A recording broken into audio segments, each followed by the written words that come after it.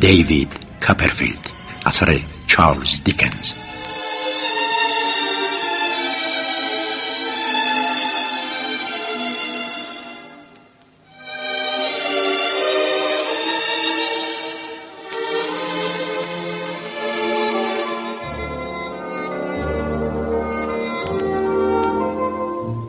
من در ده بلاندرستون واقع در شهرستان ساپوک در اسکاتلند متولد شدم. تولدم پس از مرگ پدرم بود. 6 ماه پس از زمانی که او چشم از این جهان بست. جمعه شب ساعت 12 بود که من به دنیا آمدم.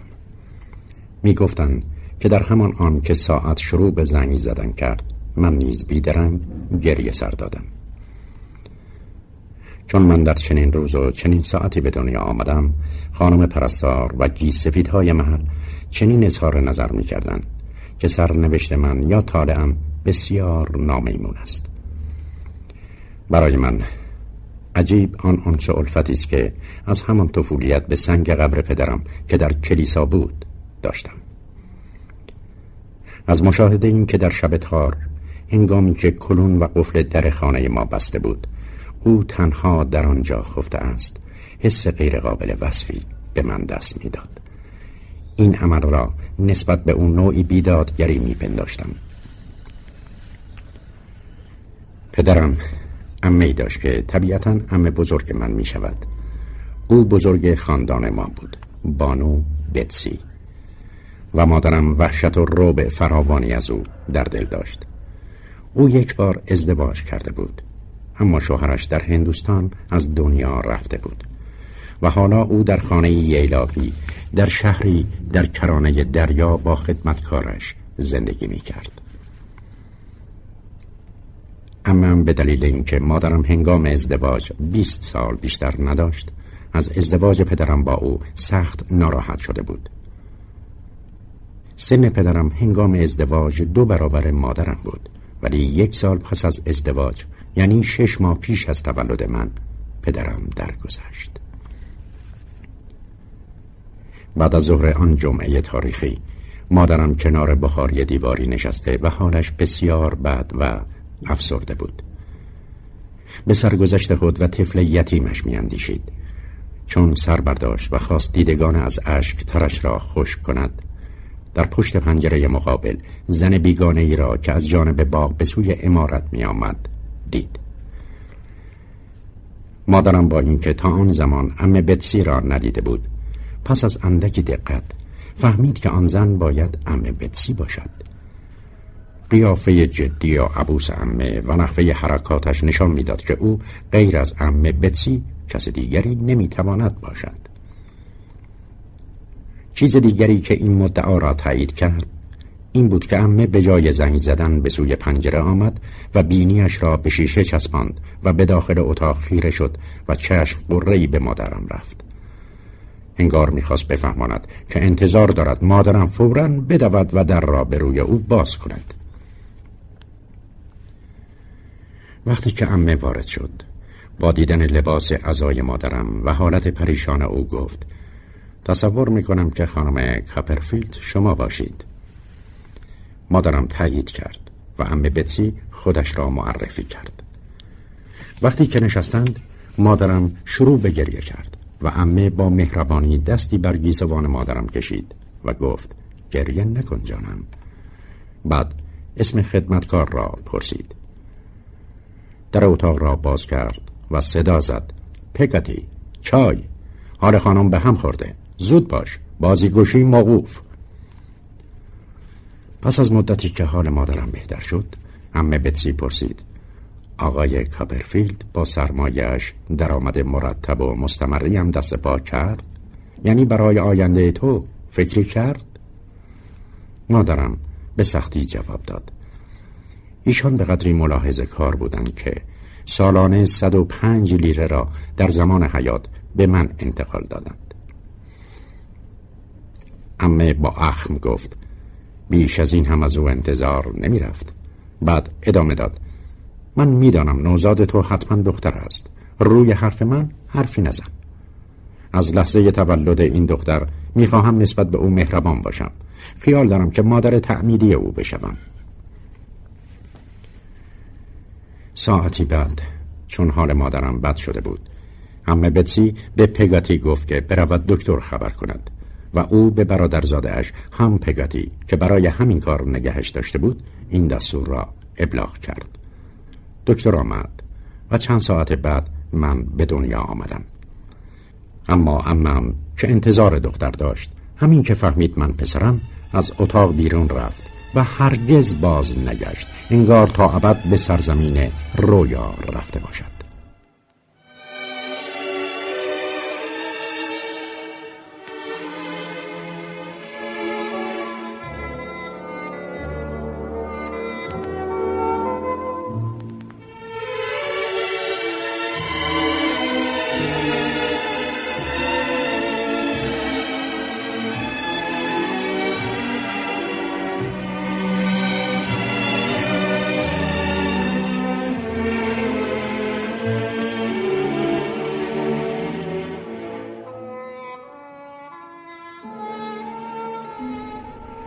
چون به خاطرات روزگار کودکیم میاندیشم، نخستین چیزهایی که نظرم را به خود جلب می کند چهره مادرم است و اندام پگاتی با بازوهای پیچیده و سرخ. قطعاً من در دوران کودکی نیروی تشخیص فوق‌العاده و حافظه قوی داشتم. من و مادرم هر دو از پگاتی حساب می بردیم و در بیشتر کارها به او تکیه داشتیم. شبی از شبها که مادرم به میهمانی رفته بود، پگاتی با نرمی و ملاطفت به من گفت: دیوید، دلت می‌خواهد که با من به خانه برادرم برویم و 3 هفته ای آنجا بمانیم.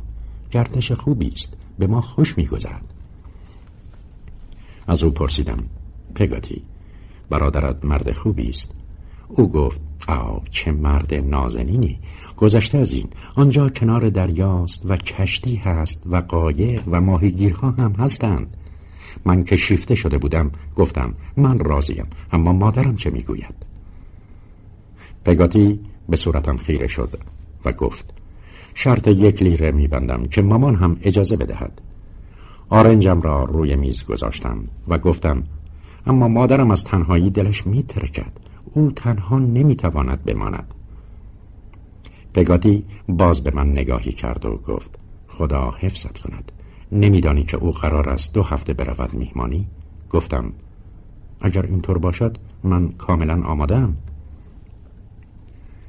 مادرم از شنیدن این موضوع بی آنکه تعجبی کند قبول کرد و خرج رفت و برگشت مرا هم پذیرفت. در آنجا پگاتی با دیدن جوانی نیرومند و درشت‌اندام فریاد کشید: حام من اینجاست، چقدر بزرگ شده. و رفاقت ما از همانجا شروع شد، چون او مرا به پشت گرفت و به خانه رساند. خانه برادر پگاتی 1 قایق بزرگ از کار افتاده بود که در کنار رودخانه جای داشت. در آنجا همبازی من دخترک کوچکی به نام امیلی بود که پدرش را در دریا از دست داده بود و برادر پگاتی او را به فرزندی پذیرفته بود. تشابه سرگذشت من و او در این بود که هر دو پدرهایمان را از دست داده بودیم، اما تفاوتی هم میان سرگذشتمان بود و آن این بود که او در آغاز تولد مادرش را هم از دست داده بود و از طرفی نمیدانست قبر پدرش در کجاست. در مدتی که من نزد آنها بودم، امیلی مدام از آقای پگاتی تعریف می‌کرد و می‌گفت اگر روزی پولدار بشوم زحمات او را جبران می‌کنم. دوستی و صمیمیت ما دوتا در کمال سادگی و بی‌آلایشی بود.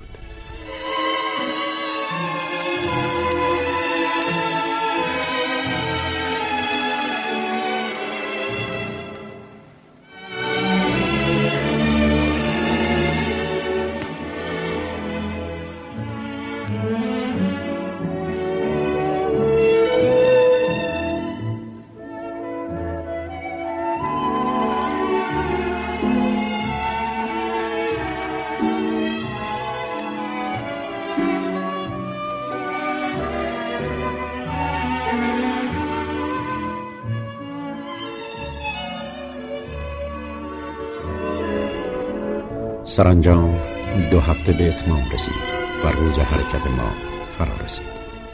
هیجان شدیدی برای دیدن مادرم در خود حس می کردم. اما پگاتی با شیوهی غیر عادی سعی در آرام کردن من داشت. وقتی که به خانه رسیدیم و مادرم به استقبال ما نیامد، احساس تأثیر فراوانی کردم. همین زمان بود که پگاتی بریده بریده به من گفت: دیوید جان، تو پدری پیدا کرده ای؟ بر خود لرزیدم و رنگم پرید و سفید شد و با خودم گفتم: یک پدر تازه؟ دیگر استقامت به خرج ندادم و یک سر به اتاق نشیمن رهسپار شدم. آنجا پگاتی مرا گذاشت و رفت. در یک طرف بخاری دیواری مادرم نشسته بود و در طرف دیگر آقای مردستون. مادرم با دیدن من کاردستیش را به زمین گذاشت و با شتاب از جا برخاست. اما آقای مردستون گفت: ده کلارا عزیزم، فراموش نکن، متانت، همیشه متانت. خب دیوید، چطوری؟ با او دست دادم. بعد از لحظه‌ای تردید رفتم و مادرم را بوسیدم. او هم یواشکی مرا نوازش کرد. سپس به اتاقم برگشتم و ساعتها گریه کردم. سردم بود و روحاً ناامید و تنها بودم. بعد مادرم به سراغم آمد، اما چیزی نگذشت که آقای مردستون هم دنبالش آمد و او را به طبقه پایین فرستاد. بعد به من گفت که سریع بروم صورتم را بشورم و برگردم. آنگاه بازوی مرا محکم گرفت و با هم به اتاق نشیمن رفتیم و به مادرم گفت: امیدوارم دیگر علتی برای ناراحتی در میان نباشد. به زودی طبع سرکش و کودکانه او اصلاح خواهد شد. به خدا که در آن لحظه با یک کلمه ملاطفت آمیز ممکن بود تا ابد اصلاح شوم، ولی ناگهان دگرگون شدم. در ازای این رفتار اگر یک کلمه امیدبخش و خوش آمده ورودم به خانه و تایید این که هنوز آن خانه مسکن من است و عبارتی که مایه رفع کدورت شود ادا می شد و سخنی چند با دلسوزی درباره نادانی و بچگی من بیان می کرد، چه بسا که غبار کدورت را می راند و جاودانه مطیع او می گشتم و جای تنفر در دلم احترام فروزان می شد. 3 نفری شام خوردیم. از حرفهای آنها فهمیدم که خواهر بزرگتر آقای مردستون همان شب قرار است برای اقامت نزد ما بیاید. هنگامی که آقای مردستون صدای درشگه‌ای را شنید، برای خوش آمدگویی بیرون رفت. در این هنگام مادرم به عادت مألوف مرا در آغوش کشید و در گوشم نجوا کرد که ناپدریم را دوست بدارم و نسبت به او فرمان بردار باشم. این کار را با عجله و در خفا انجام میداد، گویی خلافی مرتکب می شود. بانو مردستون خانمی اخمو و سیاه مثل برادرش بود. 2 صندوق بدقواره و سیاه هم با خود آورده بود. مرا که دید از مادرم پرسید: زن داداش، این پسر شماست؟ مادرم که تایید کرد، بانو مردستون گفت: اصلاً از پسرها خوشم نمی آید. چطوری پسر؟ وقتی لحن سرد و بی تفاوت مرا دید، با عبارت تربیت لازم دارد تکلیف مرا روشن ساخت. چنان که دستگیرم شد، او دیگر رفتنی نبود و از بامداد فردا شروع کرد که به مادرم به اصطلاح کمک کند، اما آهسته آهسته همه کارها را در دست خود قبضه کرد. مادرم یک بار سعی کرد خودی نشان دهد و به راحتی اداره خانه را از دست ندهد، اما با چنان مقاومتی از طرف شوهر و خواهر شوهرش مواجه شد که دیگر از این قضیه حرفی نزد و کم کم آن فرزی و چابکی سابق را هم از دست داد. روزی صحبت از این شد که مرا به مدرسه شبانه روزی بفرستند. آقای مردستون و خواهرش این موضوع را ابتدا در میان نهادند و مادرم ناچار با آنها موافقت کرد و از آن لحظه به بعد من مشغول فرا گرفتن مقدمات این کار شدم. آقای مردستون و خواهرش چون از هیچ بچه‌ای خوششان نمی آمد و همه آنها را مار سمی می دانستند. در طول 6 ماه چنان روی رفتار من تأثیر گذاشتند که بچه‌ای شدم عبوس و غمگین و لجوج. درس‌هایی را که مادرم به من میداد اگر در حضور آن 2 نفر ازم میپرسید همه چیز را فراموش میکردم و به لکنت میافتادم. به همین دلیل درس‌های عقب افتاده مدام روی هم تلمبار میشدند. روزی دیدم آقای مردستون مشغول بستن ترکه‌ای به انتهای چوب کلفتی است. مرا که دید آن را در هوا تکانی داد و بعد نگاه داشت.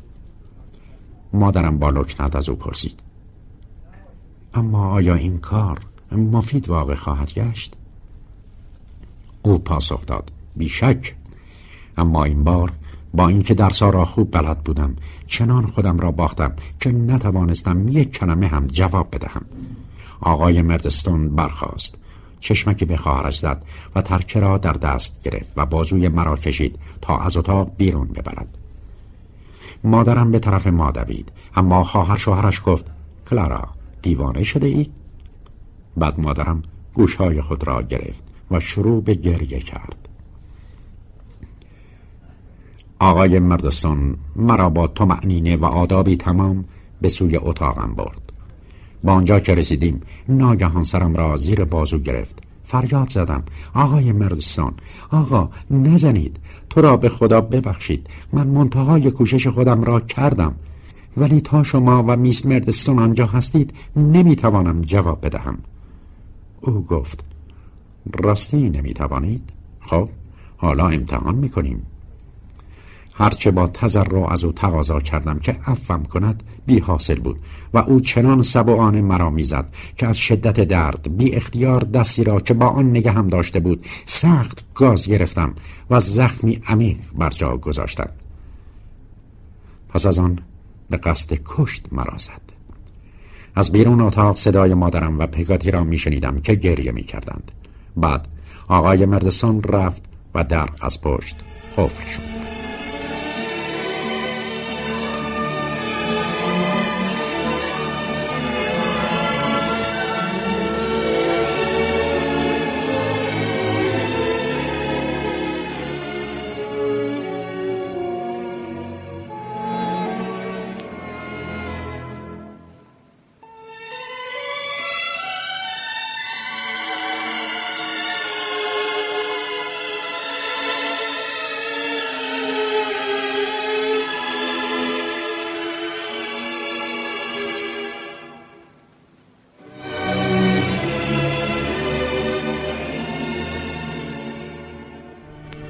از شدت تب و گرما می سوختم و از خشم شرور و کینه توز شده بودم، اما جز زبونی و بیچارگی چیزی حاصلم نشد. بدین ترتیب 5 روز زندانی بودم و فقط بانو مردستون را می دیدم که برایم آب و غذا می آورد. در شب آخرین روز صدای آهسته‌ای را شنیدم که نام مرا می خواند. از جا پریدم و گفتم: پگاتی، تو هستی؟ جواب داد: بله، آهسته حرف بزن. پرسیدم: پگاتی، این سر و صداهای امروز برای چه بود؟ چه خیالی برای من دارند؟ گفت: میخواهند تو را به مدرسه‌ای در نزدیکی لندن بفرستند. بعد با بغض و گریه با هم خداحافظی کردیم. فردای آن روز به مجرد دیدن مادرم خواستم از او عذر گناه و بخشایش بطلبم، اما او گفت: دیوید، مواظب باش که شوهر مرا از خود نرنجانی. سعی کن اخلاقت را خوب کنی و اصلاح شوی. آنها او را متقاعد ساخته بودند که من بچه‌ای شرور هستم و او از این مطلب بیش از رفتنم متأثر بود. صدای چرخ کالسکه که بلند شد، بانو مردستون همراهم تا دم کالسکه آمد، اما از پگاتی و آقای مردستون خبری نبود. داخل کالسکه شدم و خانه را ترک کردم. هنوز 0.5 مایل نپیموده بودیم که دیدم پگاتی از پشت مانعی بیرون جست و از چرخ کالسکه بالا آمد و مرا در بازوان خود گرفت. او بی آنکه 1 کلمه حرف بزند چند کیسه کاغذی محتوی شیرینی از جیبش درآورد و همراه با 1 کیف پول در دستای من گذاشت. از کالسکه پایین رفت و شروع به دویدن کرد. در کیف پول علاوه بر 3 شلینگ 2 سکه نیمکرانی هم بود که در کاغذی پیچیده شده و روی آن به خط مادرم نوشته شده بود: برای دیوید، با محبت فراوان، مادرش. بغض جلویم را گرفت، اما مقاومت کردم. کالسکه پس از چند ساعت در یک کالسکه خانه ایستاد و مرا پیاده کرد. بعد خودش دوری زد و برگشت. داخل شدم. یک خانم پس از دانستن اسمم به پیشخدمتی سپرد تا برایم غذا حاضر کند. پیشخدمت از این که دید من تنهایم کنارم نشست و گفت: به کدام مدرسه می روید؟ گفتم: نزدیک لندن. زیرا تنها چیزی که می دانستم همین بود. با دلسوزی و تأثر گفت: ای بابا، خیلی متاسفم که آنجا می روی. در آن مدرسه دنده بچه ها را با هیزم نرم می کنند. بچه ای را می شناسم که 8 سال و نیمش بود و بر اثر شکستن دنده هایش مرد. خیلی مضطرب شدم. بعد از ظهر از آنجا حرکت کردیم و قرار بود که ساعت 8 صبح فردا به لندن برسیم. در طول راه مدام می اندیشیدم که محلی که باید بروم چگونه مدرسه است. این برای من معما شده بود. از قرار معلوم آنجا خیلی وحشتناک بود. سواد لندن که از دور پیدا شد در نظرم شهر شگفتی جلوه کرد. در کالسکه خانه مرا پیاده کردند و شاگرد کالسکه‌چی از اتاق بلیط فروش پرسید: کسی دنبال بچه‌ای به نام مردسون نیامده است؟ نه، کسی نیامده بود. هزاران فکر و خیال به سرم هجوم آورد. نکند آقای مردسون با این کلک می‌خواسته مرا از سر باز کند. بالاخره مرد لاغر و رنگ پریده‌ای با گونه‌های تو رفته پیدا شد و با منشی آنجا شروع به نجوا کرد. بعد سراغ من آمد و گفت: شاگرد جدید ما تو هستی؟ گفتم: بله قربان. او خودش را یکی از معلم‌های سالم هاوس معرفی کرد. با هم سوار واگن شدیم و پس از پیمودن مسافتی به سالم هاوس رسیدیم. آنجا محوطه‌ای بود با دیوارهای محکم آجری که بسیار خفه و دلتنگ کننده بود. معلم که در زد، مردی قوی هیکل با گردن کلفت و پای چوبی و سر ماشین کرده ظاهر شد. ما داخل شدیم و به طرف عمارتی که در میان تاریکی زیر درختان سایه‌دار بود راه افتادیم. از سکوت آنجا تعجب کردم و به آقای مل که اسم معلم بود گفتم: انگار بچه ها نیستند. او از این که من نمیدانم حالا وقت تعطیلات هست تعجب کرد و گفت: تو را برای تنبیه اعمال زشتی که مرتکب شده ای در ایام تعطیل به اینجا فرستادند. بعد مرا به اتاق درس برد که اتاقی دراز بود با 3 ردیف میز و 6 ردیف نیمکت. فلاکت و ادبار از در و دیوار میبارید و 2 موش سفید فلک زده در اتاق به این طرف و آن طرف میدویدند. بعد آقای مل تابلوی مقوایی را که روی میز قرار داشت برداشت و به دور گردنم انداخت و از عقب آویخت. روی آن نوشته بودند: از این حذر کن که گاز میگیرد.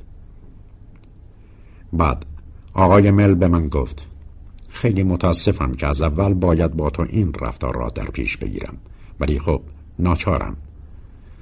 پس از آن به هر جا که می رفتم آن لوح با من بود. کسی نمی تواند تصور کند که چه عذابی از این تابلو کشیدم. دائما خیال می کردم که یک نفر پشت سر من است و دارد آن را می خواند. آن مرد شل هم عذاب مرا تشدید می کرد. به مجرد اینکه مرا می دید که به درختی یا دیواری تکیه کردم، با صدای آمرانه از آستانه در اتاق خود فریاد می کشید: آهای آقای کاپرفیلد، آن نوشته را نشان بده یا شکایتت را خواهم کرد. یک نواختی آن دوران و وحشت و اضطراب دائمی که از باز شدن مدرسه داشتم خود مهنتی غیر قابل تحمل بود. هر روز مقدار زیادی با آقای مل کار می کردم، ولی همه آنها با راحتی و بدون توبیخ و ملامت انجام می شد، زیرا آنجا دیگر آقای مردسون و خواهرش حضور نداشتند. آقای مل هرگز با من زیاد صحبت نمی کرد، ولی هرگز هم از وی بدرفتاری و خشونت ندیدم. گمان می کنم که ما 2 نفر بدون اینکه در میانمان لزوم رد و بدل کردن کلمات باشد دوست بودیم. فراموش کردم بگویم که او گاهی با خود صحبت می کرد و لبخند می زد و مشت خود را گره می کرد و دندانهای خیش را می فشرد و موهای خود را به طرزی غیر قابل توصیف می کشید. خواص و صفات او اینها بودند. جز اینکه فراموش کردم بگویم او همیشه لباس سیاهی به تن داشت که کهنه و زوار در رفته بود و آستینها و شلوارش کوتاه بودند و یک کراوات سفید هم بسته بود که چندان تمیز نبود. گرچه من اوایل از او می ترسیدم، اما کم کم به او عادت کردم و همه چیز عادی شد.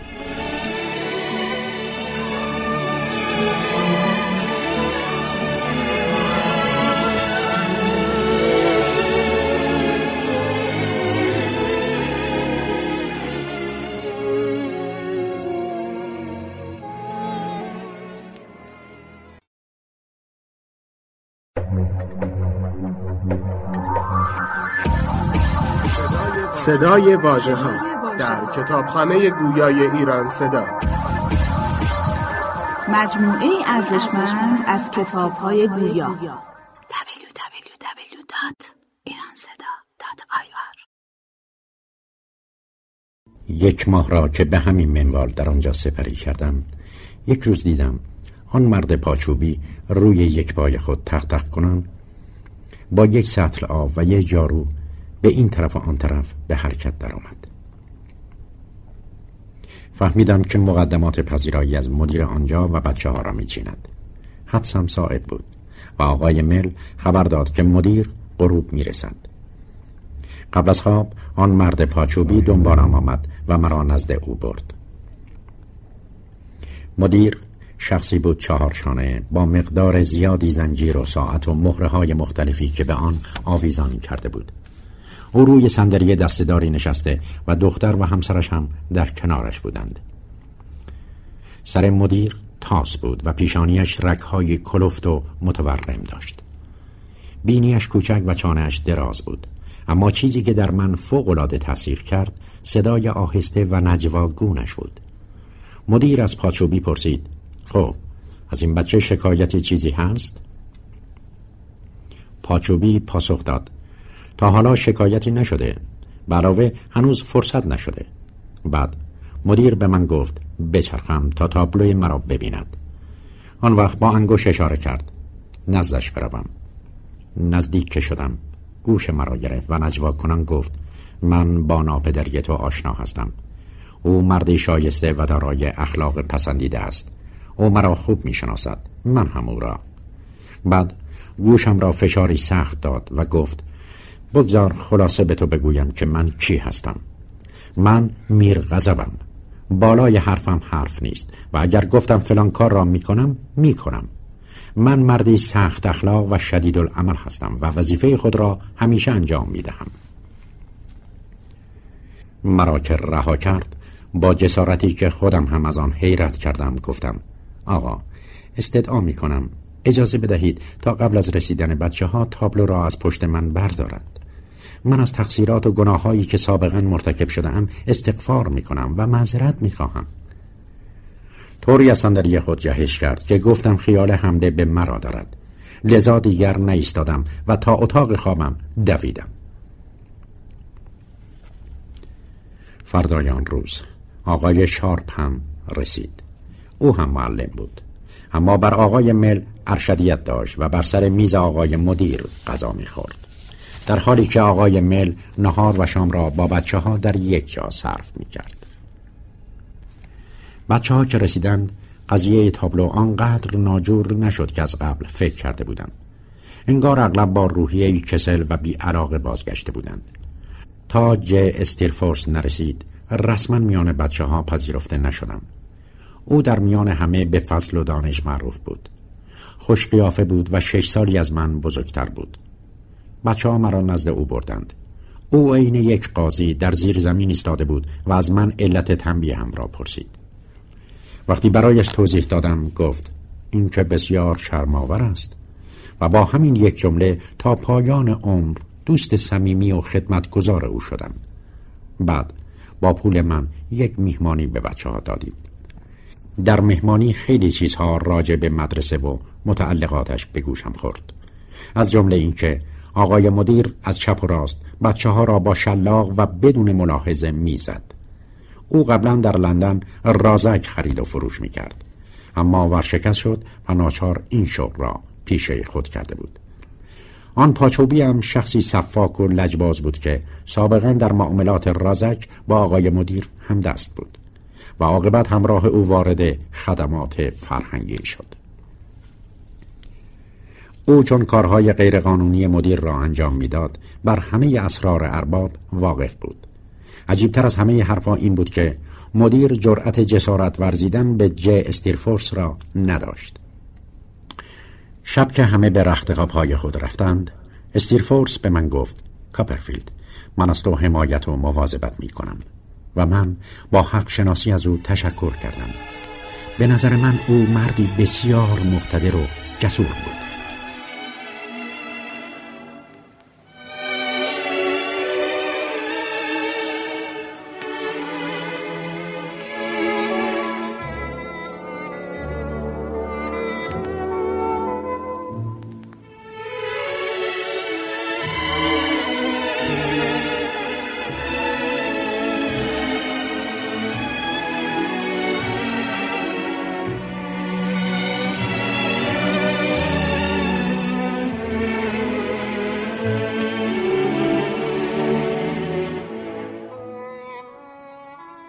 در اولین روز درس مدیر به کلاس آمد و با بهانه‌های واهی من و تعداد زیادی از بچه‌های دیگر را کتک زد.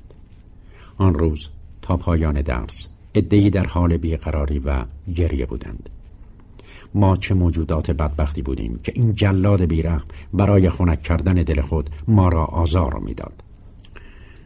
مدیر به زودی آن تابلو را از پشت من برداشت، چرا که جلوی بعضی از ضربه‌های او را می‌گرفت.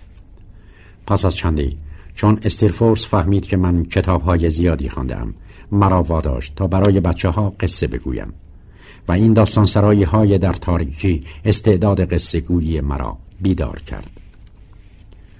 یک روز که مدیر مریض بود و آقای مل سر کلاس ما بود، بین او و استیرفورس مشاجره در گرفت.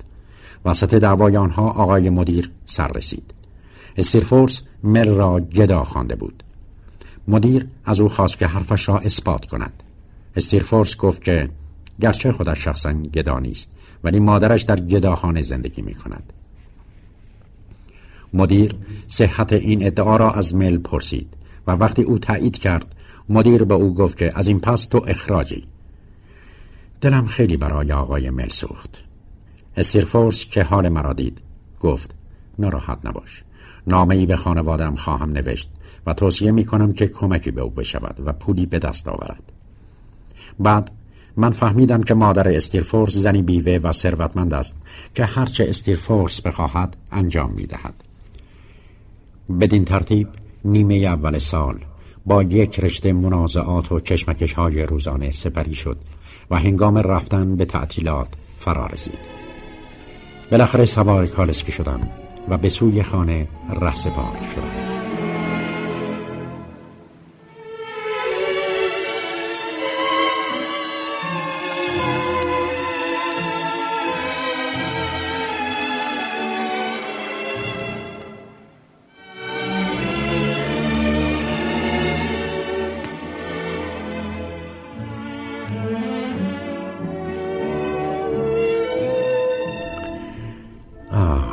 انسان موقعی که می‌بیند به خانه برمیگردد، ولی آن خانه دیگر به او تعلق ندارد، دچار چه احساسات غریبی می‌شود.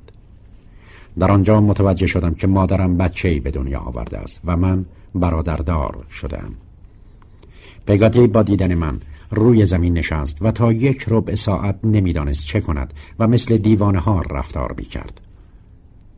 تا ساعت 10 شب ما با هم خوش بودیم، ولی ساعت 10 که شد آقای مردسون و خواهرش از مهمانی برگشتند. من سریع به اتاق خوابم رفته و تا موقع صبحانه بیرون نیامدم. بعد با یک دنیا ناراحتی وارد اتاق شدم و به سوی آقای مردسون رفتم و گفتم: آقا، بنده از شما معذرت میخواهم. از کرده خود پشیمانم و امید بخشایش دارم. او پاسخ داد: دیوید، خوشحالم از این که به خطای خود معترف شدی. اما بانو مردسون حتی جواب سلامم را هم نداد. به زودی به خاطر رفتار آن دو نفر از خانه بیزار شدم، اما فهمیدم همانقدر که من عذاب میکشم آنها هم با بودن من ناراحتی میکشند. مادرم باز مانند گذشته میترسید محبتی به من بکند به آن دو بر بخورد. او نه تنها از رفتار خود بیم داشت، بلکه از رفتار من هم وحشت داشت و تا تکان میخوردم به آن دو نگاه میکرد تا اثر این کارم را در چشمان آنها بخواند. به همین دلیل من ترجیح میدادم که شبها بروم آشپزخانه و با پگاتی هم سخن بشوم. یک شب وقتی میخواستم اتاق را ترک کنم، آقای مردسون به من گفت: من از این که تو معاشرت یک کلفت را به هم نشینی با ما ترجیح میدهی بسیار ناخشنودم و حتما باید این عادتت را ترک کنی. میدانی که نتیجه نشنیدن فرمانهای من چه خواهد بود؟ پس پایت را بشکن و از اینجا تکان نخور. و من از آن پس باز عذاب سختی را متحمل می شدم.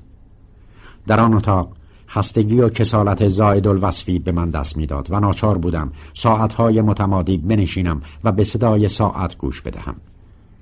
صدای اولین ضربه ساعت 9 که شنیده می شد، بانو مردسون با رضایت و خوشنودی بسیار یادآور می شد که بروم و بخوابم. چقدر این امر برایم دلنشین و راحت کننده بود. به این طریق تعطیلات با کندی هرچه تمامتر گذشتند و لحظه رفتن به مدرسه فرا رسید.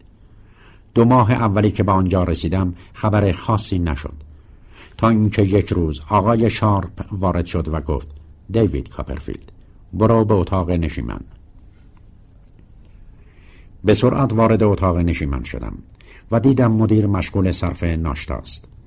عصا و روزنامه نیز در جلویش قرار دارد و زنش نیز نامه‌ای در دست داشت. خانم مدیر مرا به ایوان برد و گفت: دیوید کاپرفیلد، میخواستم درباره موضوع مهمی با تو صحبت کنم. تو حالا خیلی بچه‌ای و نمیدانی که چه زود ورقها برمیگردد و چقدر مردم هر روز از این دنیا میروند. به هر حال ما باید دیر یا زود طعم تلخ این مصائب را بچشیم. بدون اینکه بدانم علت چیست بر خود لرزیدم. باز گفت: برای من بسیار ناگوار است که به تو بگویم امروز صبح خبر به من رسید که مادرت فوت کرده است. در این هنگام من گریه یأس را سر دادم و خود را در این دنیا یتیم و تنها یافتم. خانم مدیر بسیار به من مهربانی کرد.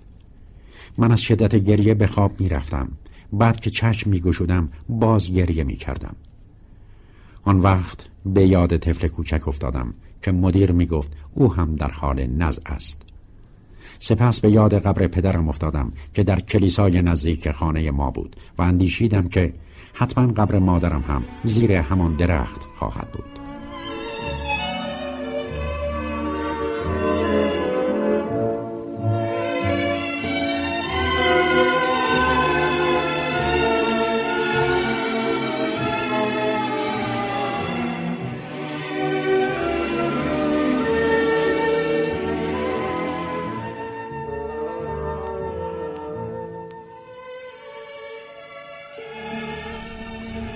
فردای آن روز بعد از ظهر از مدرسه سالم هاوس به راه افتادم.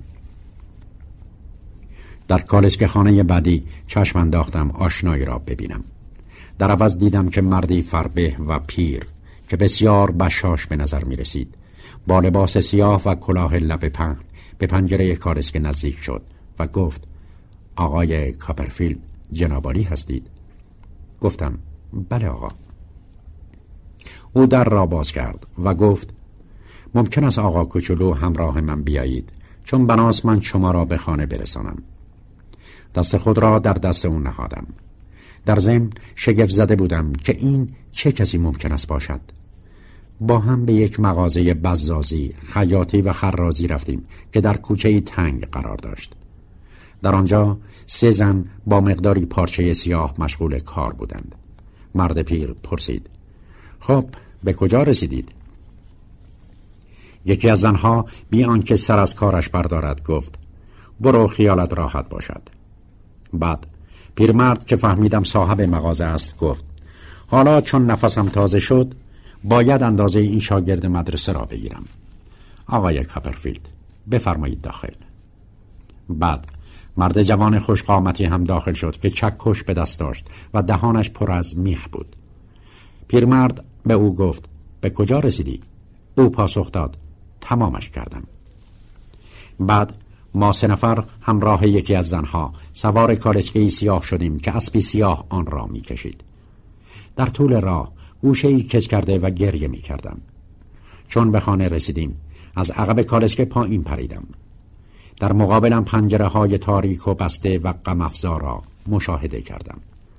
تا چشمم به پنجره اتاق مادرم خورد اشکم سرازیر شد.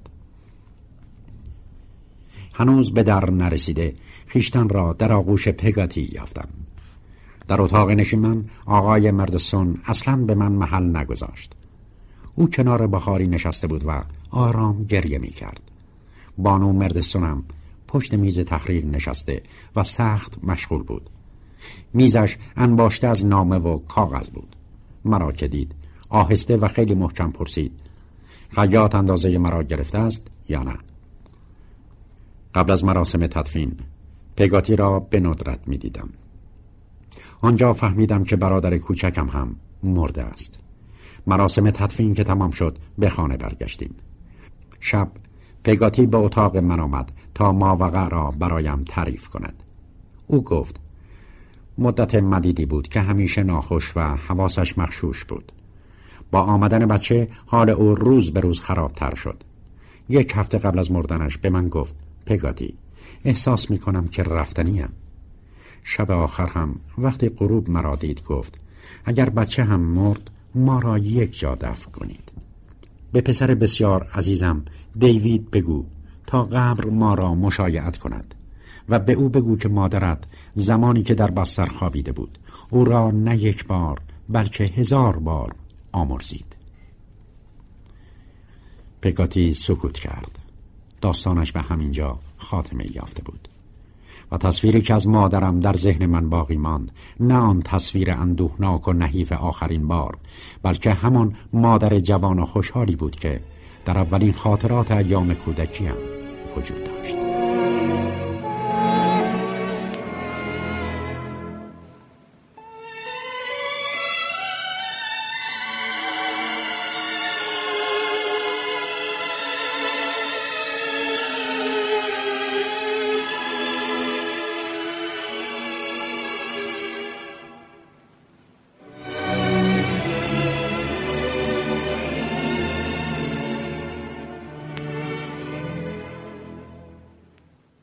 نخستین اقدام مهم بانو مردسون بعد از روز تدفین این بود که به پگاتی اخطار کرد تا 1 ماه دیگر باید آنجا را ترک کند.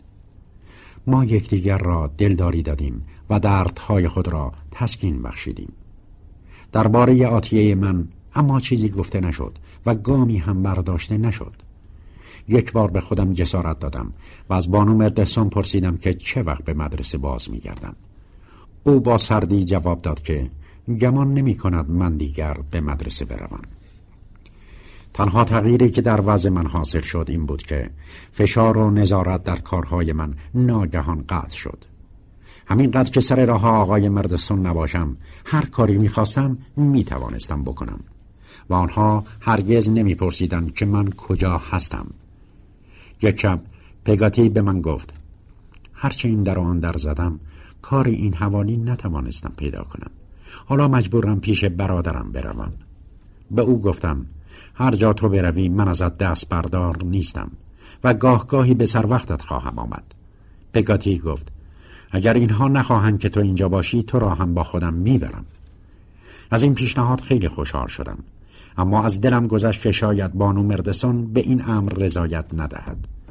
پگاتی که موضوع را با او در میان گذاشت گفت چون برادر من بایستی در این موقع خطیر اضطراب خاطری نداشته باشد فکر میکنم صلاح در این باشد که او را ببری. در دل از او تشکر کردم و سر ماه که شد با پگاتی به راه افتادیم. در آنجا آقای پگاتی و هام منتظر ما بودند. آنها من و پگاتی را با گرمی پذیرفتند. ظاهر کلبه درست همان بود که سابق دیده بودم، جز اینکه در نظرم کمی کوچکتر جلوه می کرد. اما امیلی کوچک را آنجا ندیدم. از آقای پگاتی پرسیدم کجاست؟ او گفت به مدرسه رفته است و به خانه می آید. نیم ساعت بعد امیلی پیدایش شد. بزرگتر شده بود.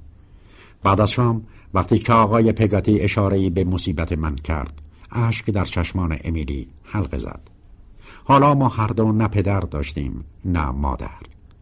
آقای پگاتی با انگشت به سینه هام زد و گفت یک یتیم دیگر هم در اینجا هست که شباهتی به یتیم ها ندارد. سرم را تکان دادم و گفتم اگر من هم کسی مثل شما را داشتم درد یتیمی را احساس نمی کردم. هام خوشحال شد و گفت هورا آقا دیوید، گل گفتی، از این بهتر نمی شد. بعد پگاتی حال دوستم استیرفورس را پرسید. گفتم وقتی از او جدا شدم حالش خوب بود. او به قدری جوان مرد است که نمی توان تصورش را کرد. چند روز که آنجا ماندم برای پگاتی خواستگار پیدا شد. همان کالسکه‌چی که مرا به قصد سالم هاوس از خانه به کالسکه خانه برده بود. پگاتی نظر مرا پرسید و من موافقت خود را اعلام کردم. کالسکه‌چی مرد ساکت و آرامی بود و به درد زندگی با پگاتی می‌خورد. من و امیلی با هر دوی آنها سوار کالسکه شدیم و به کلیسا رفتیم. وقتی که از کلیسا خارج شدیم آن دو با هم ازدواج کرده بودند. بی سر و صدا برگزار شدن عروسی تصمیم پگاتی بود. بعد از عروسی پگاتی مرا در آغوش گرفت تا نشان دهد که مانند گذشته دوستم دارد.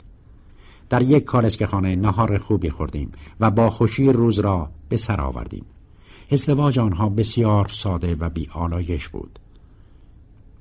اوایل شب که به کشتی کوچک بازگشتیم، پگاتی و شوهرش از ما خداحافظی کردند و با خوبی و خوشی روانه خانه خود شدند. برای اولین بار احساس کردم که پگاتی را از دست دادم. اما صبح زود پگاتی آمد و بعد از ناشتا مرا به خانه خود برد. خانه زیبا و کوچکی بود. آن روز من از آقای پگاتی و هام و امیلی کوچولو خداحافظی کردم و شب را در خانه پگاتی به سر آوردم. پگاتی گفت این اتاق همیشه متعلق به تو خواهد بود و تا ابد هم با همین وضع برایت نگهداری خواهد شد. من تا وقتی که زنده ام ولو پیر شوم قدم تو بر چشم من جای دارد.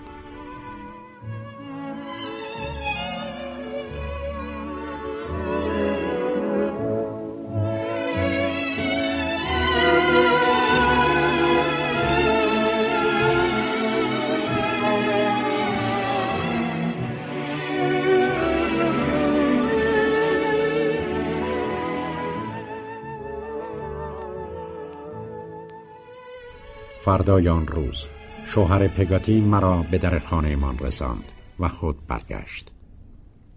از آن پس با تنهایی و دلتنگی محشور شدم. حاضر بودم بالاترین بها را برای رفتن به بدترین مدارس بپردازم، بلکه مرا به مدرسه بفرستند و چیزی فرا گیرم. اما افسوس که چنین امیدی نداشتم. آنها از من متنفر بودند و با ترشرویی و نهایت سختی مرا تحت نظر می گرفتند. آقای مردسون ماترک مادرم را صاحب شده بود و میخواست مرا هم دست به سر کند تا با فراغت سهم مرا هم برای خود بردارد و موفق هم شد. البته من کتک نخوردم و گرسنگی نکشیدم، اما مصائبی که بر سرم آوردند مسلسل و بیوقفه بود. روزها و هفته ها مرا در فراموشی بلا تکلیف رها می کردند و من می اندیشیدم که اگر روزی بیمار شوم چه کسی از من پرستاری خواهد کرد. آنها به ندرت به من اجازه دیدار پگاتی را می دادند. اما او به عهد خویش وفادار مانده بود و هفته یک بار برای دیدار من می آمد یا در محل دیگر مرا می دید. هرگز هم دست خالی نمی آمد. چند دفعه با فاصله های زیاد اجازه یافتم به خانه او بروم. در همین زمان بر من معلوم شد که شوهر پگاتی خسیس و یا به قول پگاتی کمی ناخن خشک است. پگاتی برای تأمین مخارج هفته ناچار بود نقشه های بسیار زیرکانه و بغرنجی طرح کند. تا اینکه روزی آقای مردسون مردی به نام کنیان را به خانه آورد. او شریک شرکت مردستون و گرینبی بود.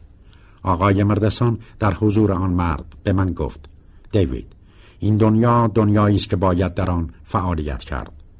آقای کنیان شریک من در شرکت است. او عقیده دارد حالا که به بچه‌های دیگر کار می‌دهد، چرا نباید با همان شرایط و مزد به تو کار بدهد؟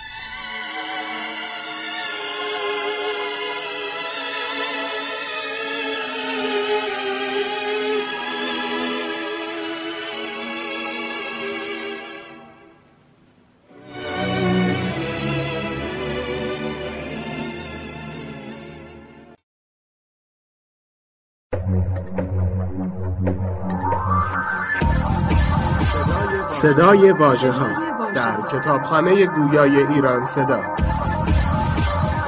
مجموعه ارزشمند از کتاب‌های گویا. www.iranseda